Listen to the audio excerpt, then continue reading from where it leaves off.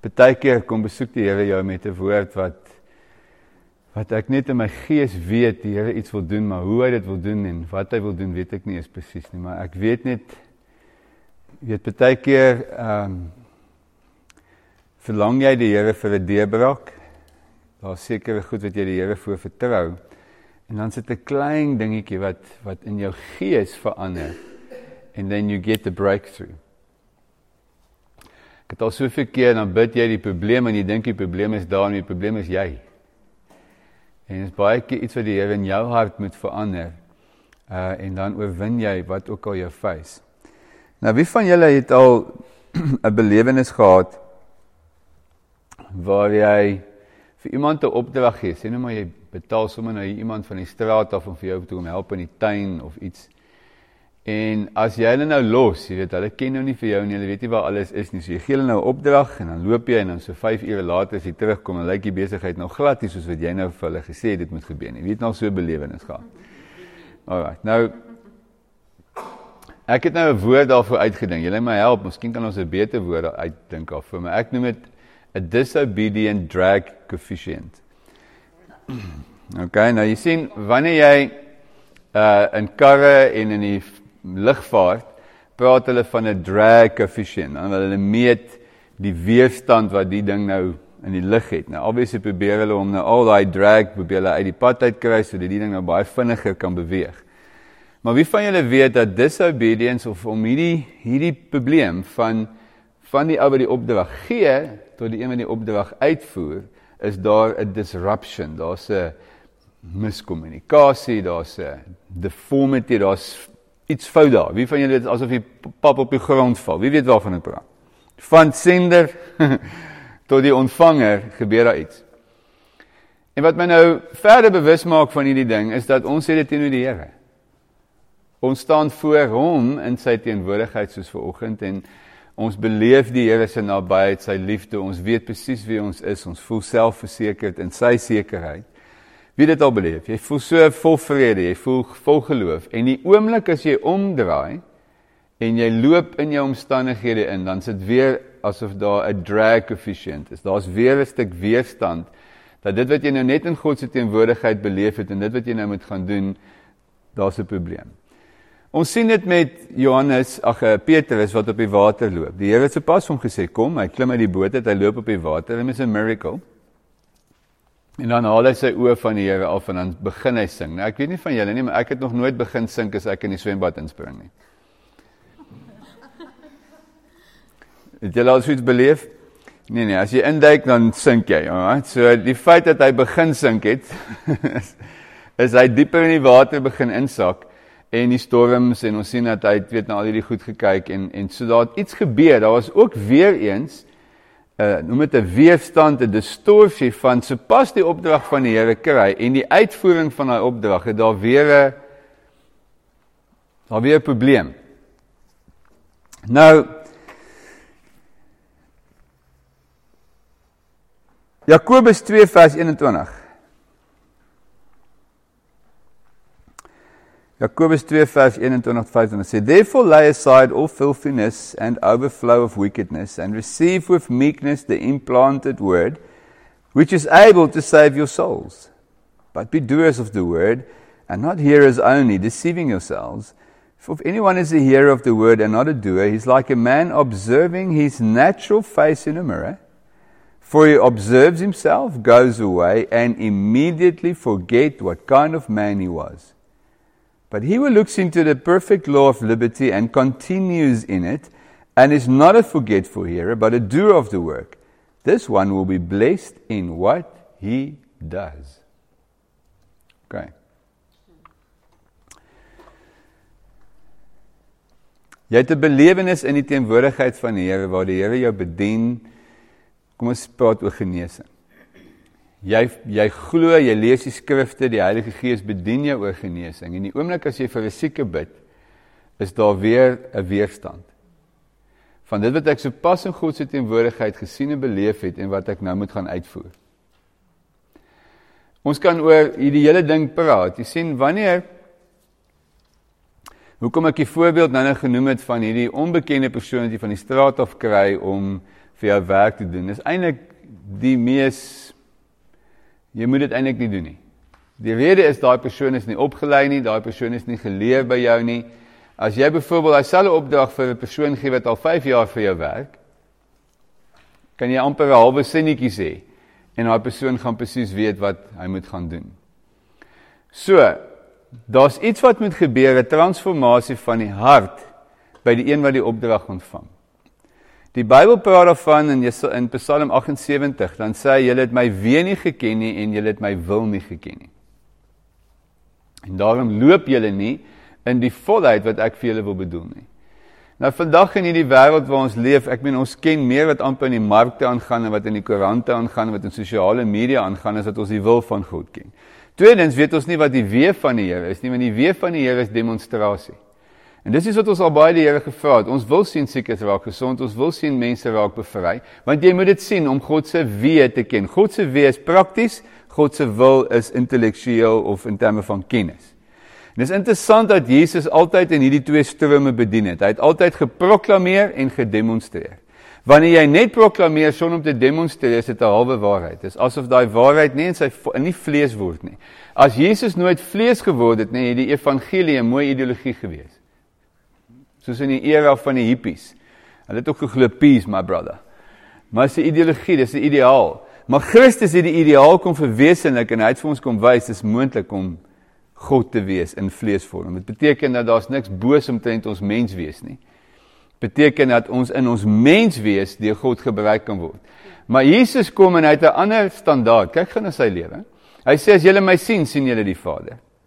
Hy sê nie eers ek kom van die Vader af nie. Nou ons nêrens, iewers staan daar waar hy byvoorbeeld hierdie oorgang maak, waar hy sê ek was nou gister by die Vader en vandag kom sê ek vir julle.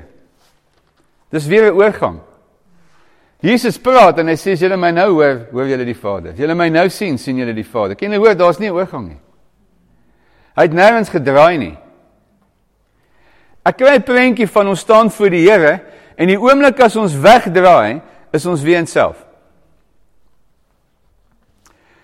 Wie van julle het al beleef? Ek meen, hoeveel van ons het al 'n woord van die Here gekry en die oomblik as ons daai woord vat en draai met hom begin leef, dan is asof, hoe moet ek dit nou doen? Kom ons gebruik nou weer die voorbeeld. Jy kry nou 'n complicated job wat iemand nou vir jou gegee het. Nou hulle maak ons almal so. Kyk in Uganda kan hulle enige ding doen. As jy vir hulle sê kan jy doen.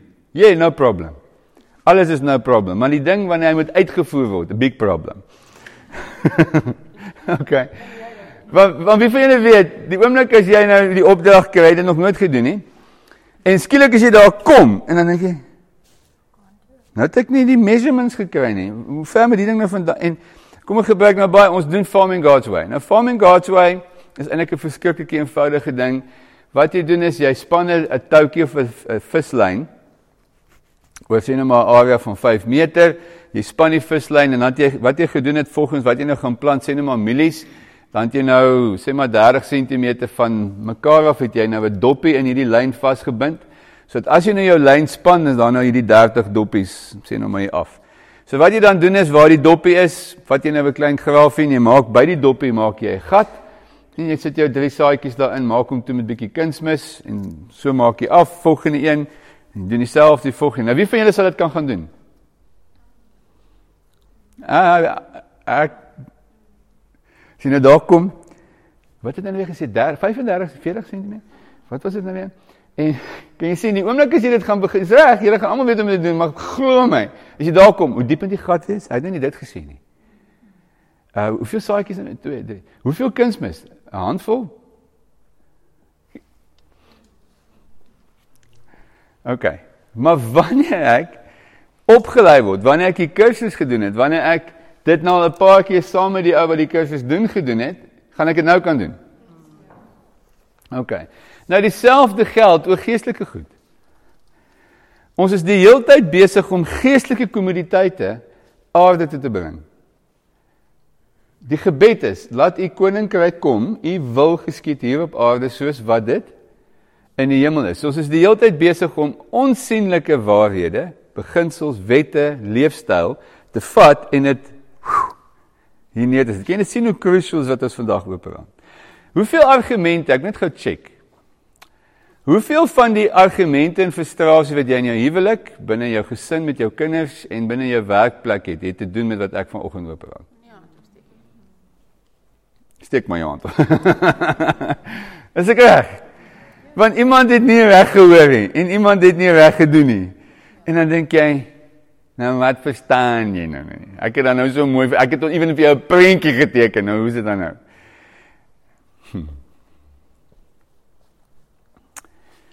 Hierdie ding kan complicated raak. Maar ek wil vir julle iets uit die woord uitwys.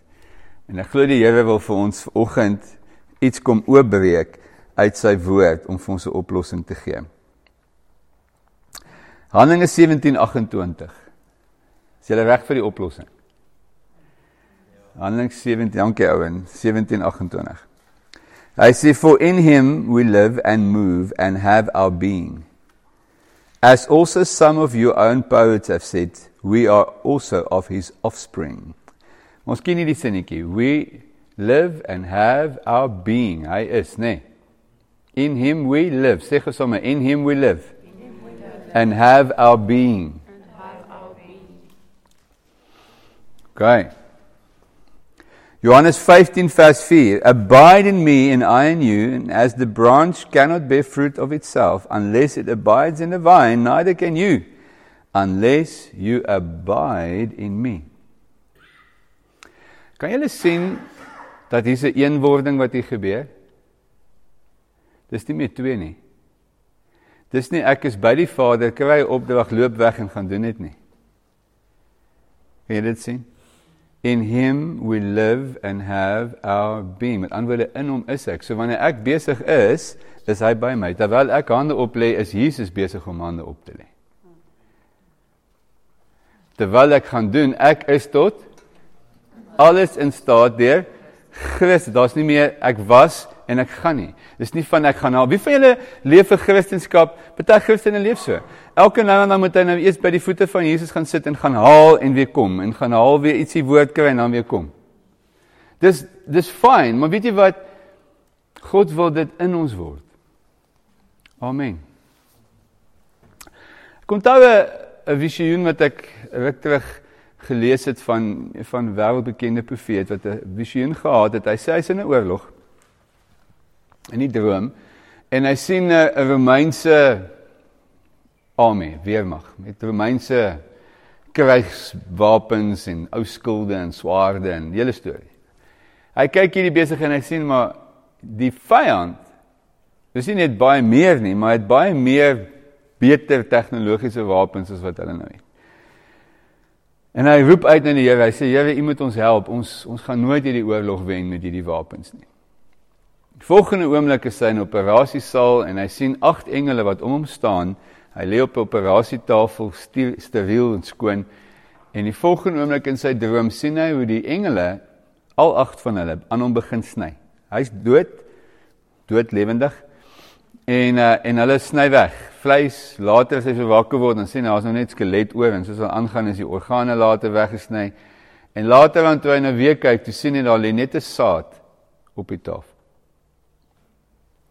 Volgende oomblik is hy wakker, en hy's terug in die fight, terug in die battle.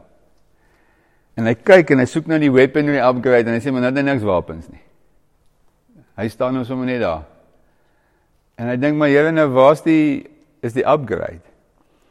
Hy sê, en toe in sy visioen, raak hy bewus, dat hy het nie meer 'n swaard nie, hy het die swaard geword. Hy het nie meer 'n skild nie, hy het die skild geword. Hy is nie meer, of bring 'n getuienis nie, hy is die getuienis van waarheid. Amen.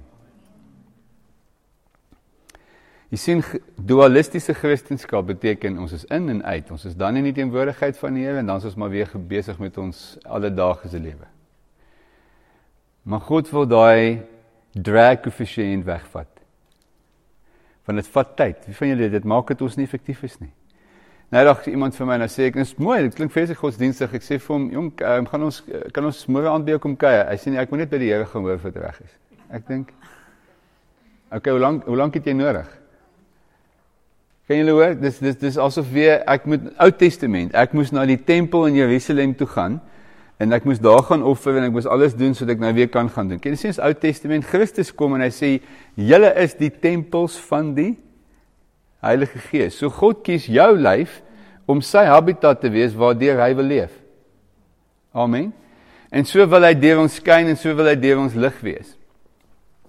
Nou, dis interessant, as jy gaan kyk in Exodus 3 vers 1, hier is dit 'n stukkie amazing, jy kan dit nou gaan mooi lees, ek het die gedeelte nou al 10 keer oorgelees, probeer die Hebreëus verstaan wat hier staan, maar dis nou Moses. Nou onthou, Moses is nou,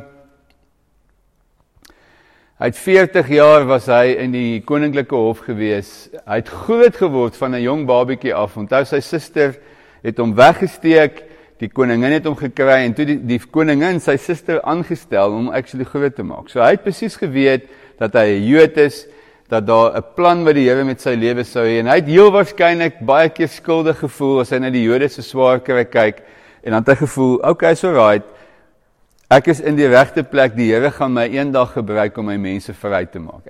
Hy moes dit 1000 keer gedink het. Okay, so kry net gou hierdie opbou van verwagting. Wie van julle het al 'n droom gehad? 'n Verwagting van iets wat moet gebeur. Jy droom het, jy sien dit elke dag. Dis omtrent letterlik al waaroor jy dink. Dis al wat jou laat voortgaan is eendag gaan ek. En dan gebeur daar eendag en hy staan op vir 'n Jood, want 'n Romein val sy een van sy broers aan. Sla die Egiptenaar dood en sy eie broer draai teen hom en gaan verkla hom. En die volgende oomblik het hy niks. Moses is van high power to no power. van having it all to having nothing. Hy is in die woestyn en hy raak 'n skaapwagter. Nou wie van julle weet dit is die harde werkie. Okay. Dis iets van onthou daai dae het nou nie ons ingeënt en so aan. En hier stap hy met hierdie klomp skape in die veld in. And he lost all hope and ambition and dreams. Ek het dit al gepreek, maar ek dink, is my opinie, dat dis waar Moses begin hakel het, want daar's wetenskap, dat hulle sê mense wat nooit voorheen gehakel het nie, maar wat en nou hakel is gevolg van geweldige trauma. Dit moes geweldig gewees het, hy het alles verloor, sy familie, sy ryk, weet alles sy verhoudinge, sy eie mense het hom ook nou weggestoot. Hier is hy enkel alleen in die woestyn. En dan staan die woord, Exodus 3, hy sien 'n doringbos brand. Nou ek meen van al die dinge, ek meen die Here kon nou die veld in die brand gesteek het, hy kon 'n klomp goed in die brand gesteek het, maar hier steek hy nou 'n doringbos, en die woord sê dat die bos brand nie uit nie. En dan hierdie woorde, ek moes dit gaan soek.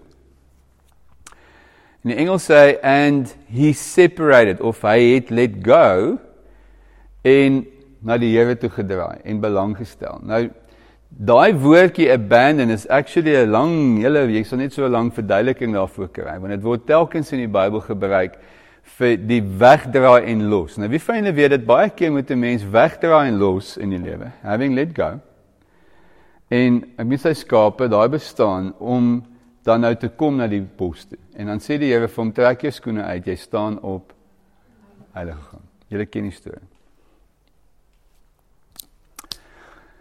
So my take op dit is, ons grootste, julle gaan weet ek gaan dit sê nie, ons grootste draai-koëffisiënt, sy naam is self. My drome, my ambisie en my planne. Wie van julle weet? Dit voed gewoonlik die besigheid op. Want wie van julle weet, God het 'n plan? Ja. God het 'n plan. God het presies geweet dat Moses nou op die regte plek is. Hy is nou op die regte plek, hy het nou die regte hart, hy het nou die regte gesindheid, dat ek hom, die leier van leiers. Onthou, in die hele Ou Testament is Moses die Jesus van die Ou Testament. Hy is die een wat die wet bring, hy is die een wat die nuwe rigting van hoe God gedien moet word vir ons gee. Hy is die absolute hooffiguur van die hele Ou Testament. Niemand is groter as Moses nie, die leier van leiers. En die Here gaan haal hom in sy moedeloos teen die grond, weet nie meer hoekom nie, weet nie, wie van julle het nou so gevoel? Kom aan. Moet nie maar nou so heilig aankyk. Ek en Chantal het hierdie week so gevoel. Ja, dit was as 'n mens in daardie kolk van moedeloosheid is. Yes. Dan draai die Here dit op die kop en hy gee vir jou 'n nuwe uitdaging, want uit die vorige ervarings het jy baie geleer en jy sien self jou foute raak. Ja. En jy gaan bely voor die Here. Ja. En heel waarskynlik het Moses gesê, "Wel, kyk wat het ek alles verkeerd gedoen." Ja. En hy het bely. Ja. En die Here En daar het die draai gekom. Nou kan ek jou gebruik. Amen. Daar sê. Okay. Ecclesiastes. Dis nou vir julle boere, jy weet nog glad wat ek nou net gesê het nie. Prediker 8 vers 1 sê, hoor gou die mooi vers. Hy sê, who is like a wise man, and who knows the interpretation of a thing? A man's wisdom make his face shine, and the sternness of his face is changed.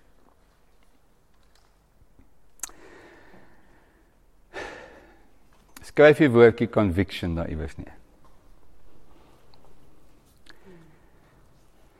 Die Here het met ons verlede week op dagbreek, wie van 'n dagbreek geluister, het ons gepraat oor 'n doelgerigte Jesus en 'n relentless determination. Skryf dit neer. 'n Relentless determination.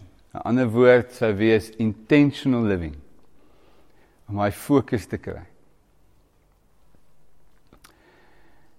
Nou,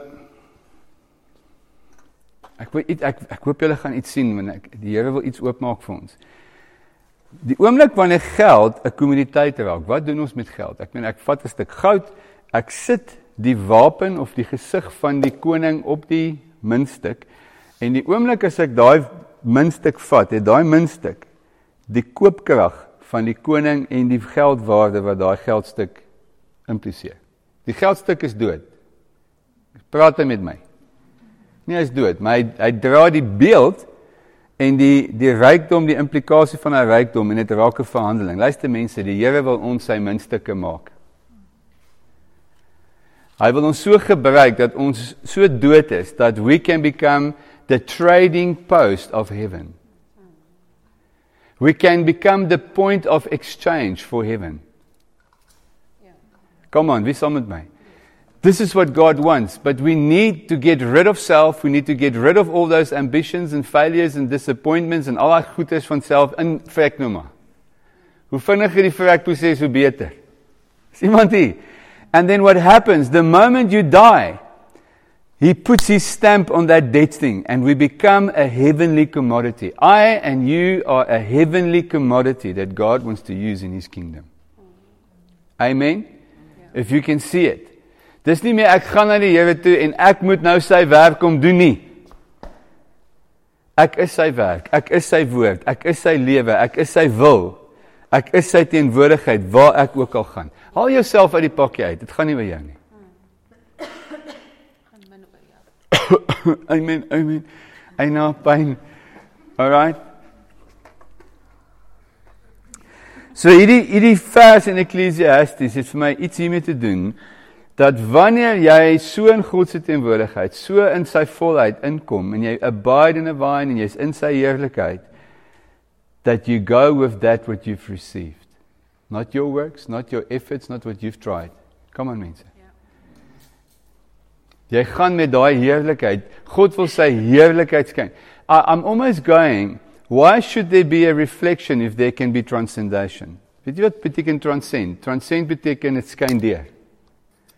Amen. Ek wil nie meer, daar moet nie eens meer 'n botsing wees van lig nie, die lig moet deur. Amen. Die heerlikheid moet deur.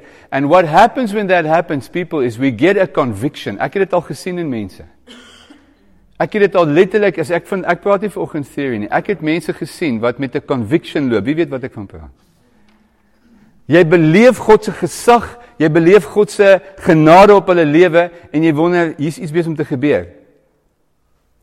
Want daar's 'n conviction, daar's 'n heilige vastigheid van die heerlikheid van die hemel wat nou gaan demonstreer hier.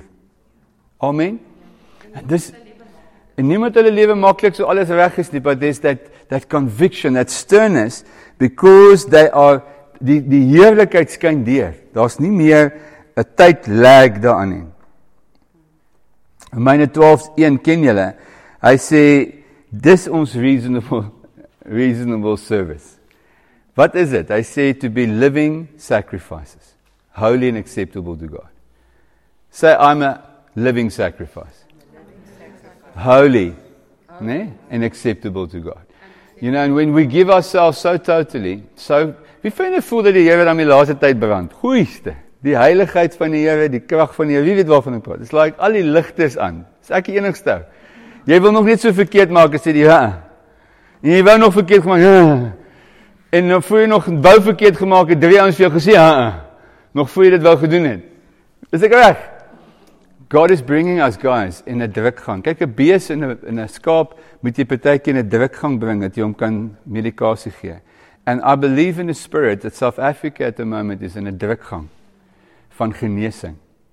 Dat die Here self and arrogance and greed and pride uit ons uit kan haal, because He wants to use this nation. But He needs a nation of dead people. Egoless people. Amen.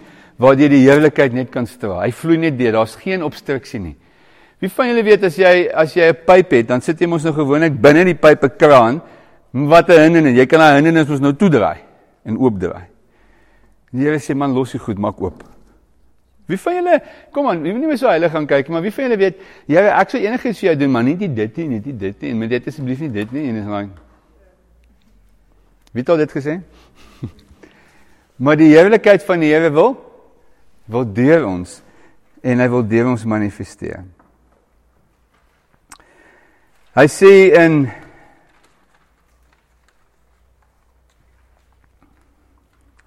ek gaan dit net lees soos ek dit neergeskryf het. Something happens when we turn away to go and do what is required. A consequential turning, changing, altering, distorting of an instruction and desire. When one commission an artwork and the artist envision a complete different image, then what is commission? Wie vind jy dit al beleef? As jy iemand gee vir jou, sê maar 'n kunstenaar kry 'n opdrag van iemand wat sê, man, teken vir my ding. Wie van julle dit al beleef? En as jy die ding kry, is dit glad nie wat jy wou gehad het nie. Kevin, wat 'n toonbank maak, nie wat jy wou gehad het nie. Jy het 'n ander prentjie gehad. Okay, nou kry jy hierdie ding. Ek sien in die gees. Ons praat oor abiding. Abiding means dis 'n lattice work.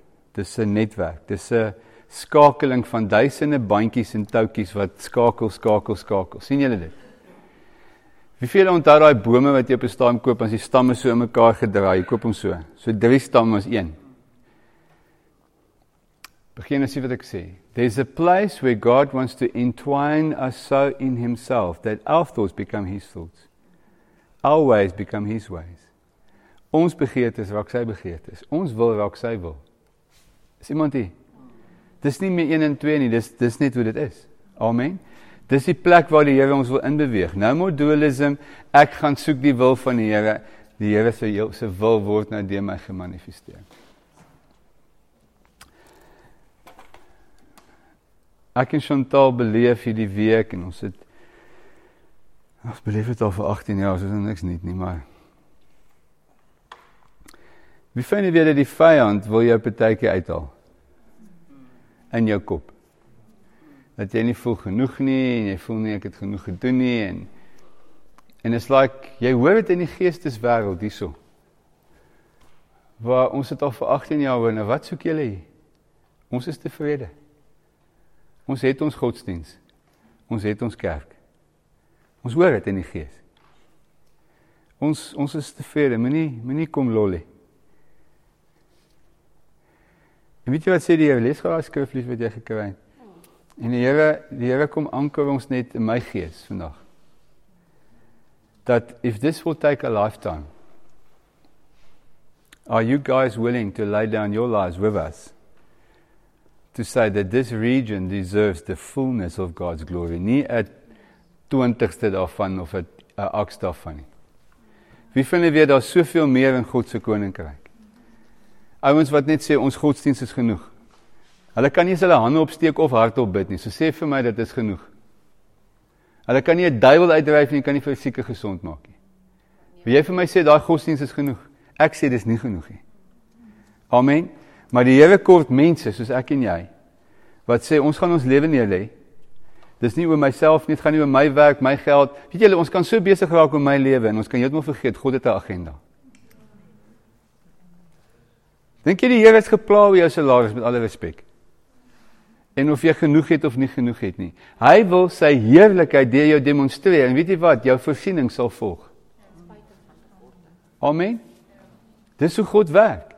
Maar hy soek mense wat sal begin hierdie relentless determination, hierdie absolute intentional living, dat ons soek hierdie deurbraak, ons loop hierdie deurbraak en ons is hierdie deurbraak. Amen? But the unbelieving Jews who rejected Jesus as Messiah stirred up and embittered the minds of the Gentiles against the believers. And so Paul and Barnabas stayed for a long time.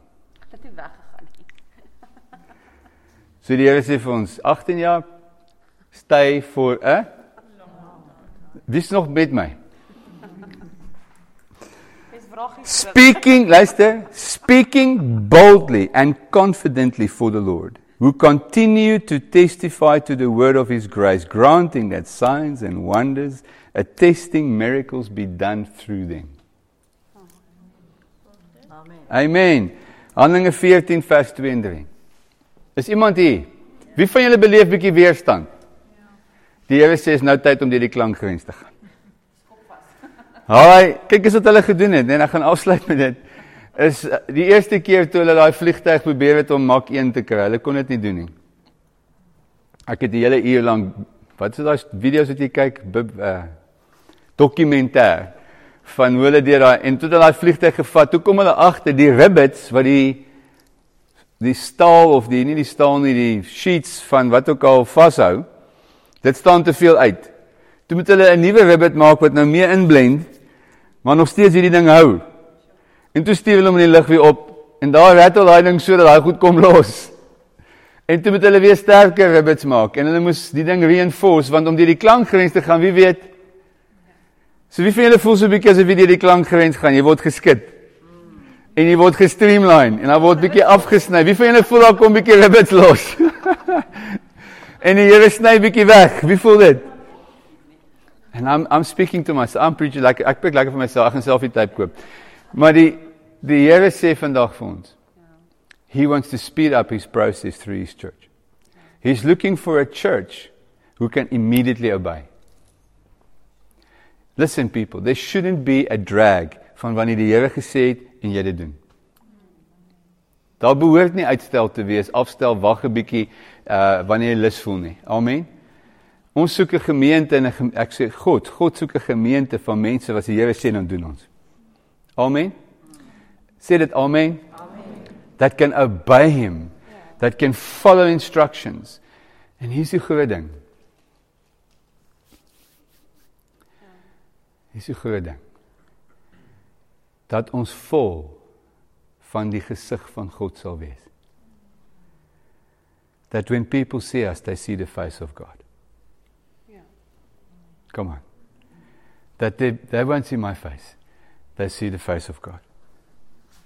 They see me Marlene, they see die gesig van Christus. You know what, this is something I've just been praying my spirit. God, let us reveal your face. Dis ons skepingsdoel. Hy sê ons is gevoordeneer, gepredestineer om gelykvormig te word aan die beeld van sy seun. That when the people see us, ek dink aan die skaduwee wat val. Ek het die Here begin vertrou daarvoor. Ek het gedink, Here, as dit gebeur, ek wil dit ook sien gebeur in Citrusdal. Dink julle nie so nie? Die son so lekker 44 grade is en as die skaduwee val en almal hardloop vir die skaduwee, woep is hulle genees. Come on people, kan ons die Here begin vertrou vir die bonatuurlike? But then we're asking God, to say, God, let us draw near, let us not turn away anymore. Dat ons, ek het in my gees hierdie ding van, ons gaan en dan draai ons, en ons gaan en ons draai, en die Here sê, bly net gaan. Moenie meer, onthou Henog, hy sê, en Henog het met die Here geloop, en op 'n dag toe was hy nie meer nie. Hy het nie meer gedraai om terug te kom, hy het nie meer gedraai vir die mense nie. Julle, ons is so ingestel op die mense, moenie my so kyk nie, kom aan. Ons is so bekommerd die mense sê, wat gaan die mense dink? Weet jy wat, kyk na die Here, kyk na die Here, kyk na die Here, kyk na die Here. Kyk na die Here. That's all I want to look. Hebreërs 12:1 waar hy sê, julle oë gefokus op Jesus, die begin en die volleinde. Petrus, terwyl hy die Here sien, loop hy op die water. Eerste surfer in die Bybel. And this is what God has for us. Amen. En imagine net gou hierdie weermag van presisie en elke ou in sy plek en elke persoon weet presies wat hy moet doen. Die kinders, die ou mense, die vrouens, elke ou. Daar's nie kompetisie nie, daar's nie stoei en beklei nie. Everyone does exactly as they are commissioned to do. And we together collectively bear the face of Christ. Amen.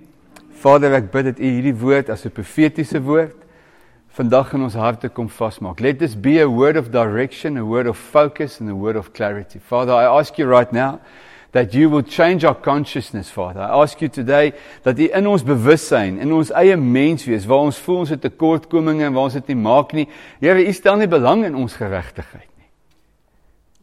U het nog nooit na ons vermoëns gekyk nie. U het nog nooit gekyk of ons kan of nie kan nie. U bied U geregtigheid, die geregtigheid van die Seun Christus Jesus. And I ask you this day, Father, that we will collectively begin to walk in your righteousness, that we will begin to proclaim in your righteousness, obey in your righteousness, be humble in your righteousness, be meek and kind and gentle in your righteousness, be love in your righteousness. Amen. Father, I ask you that you will resurrect, awaken us to the righteousness that is in Christ Jesus. Awaken us to the fullness that you have prepared for us for a time like this. I ask you, Lord, that we will walk in the full anointing of the Lord, without fear or trembling. Here, dat ons nie na links en regs sal kyk nie, dat ons nie na mense se gesigte sal kyk nie, dat ons nie sal kyk na failure of nie failure nie, but Lord, that we will stand before you, a living God. Want Here, voor U alleen het ons rekenskap om te gee. Ek bid vandag, Here, vir 'n nuwe level van boldness. I pray, Father, for a new relentless determination to do what God commanded. In Jesus se naam. En almal sê, Amen.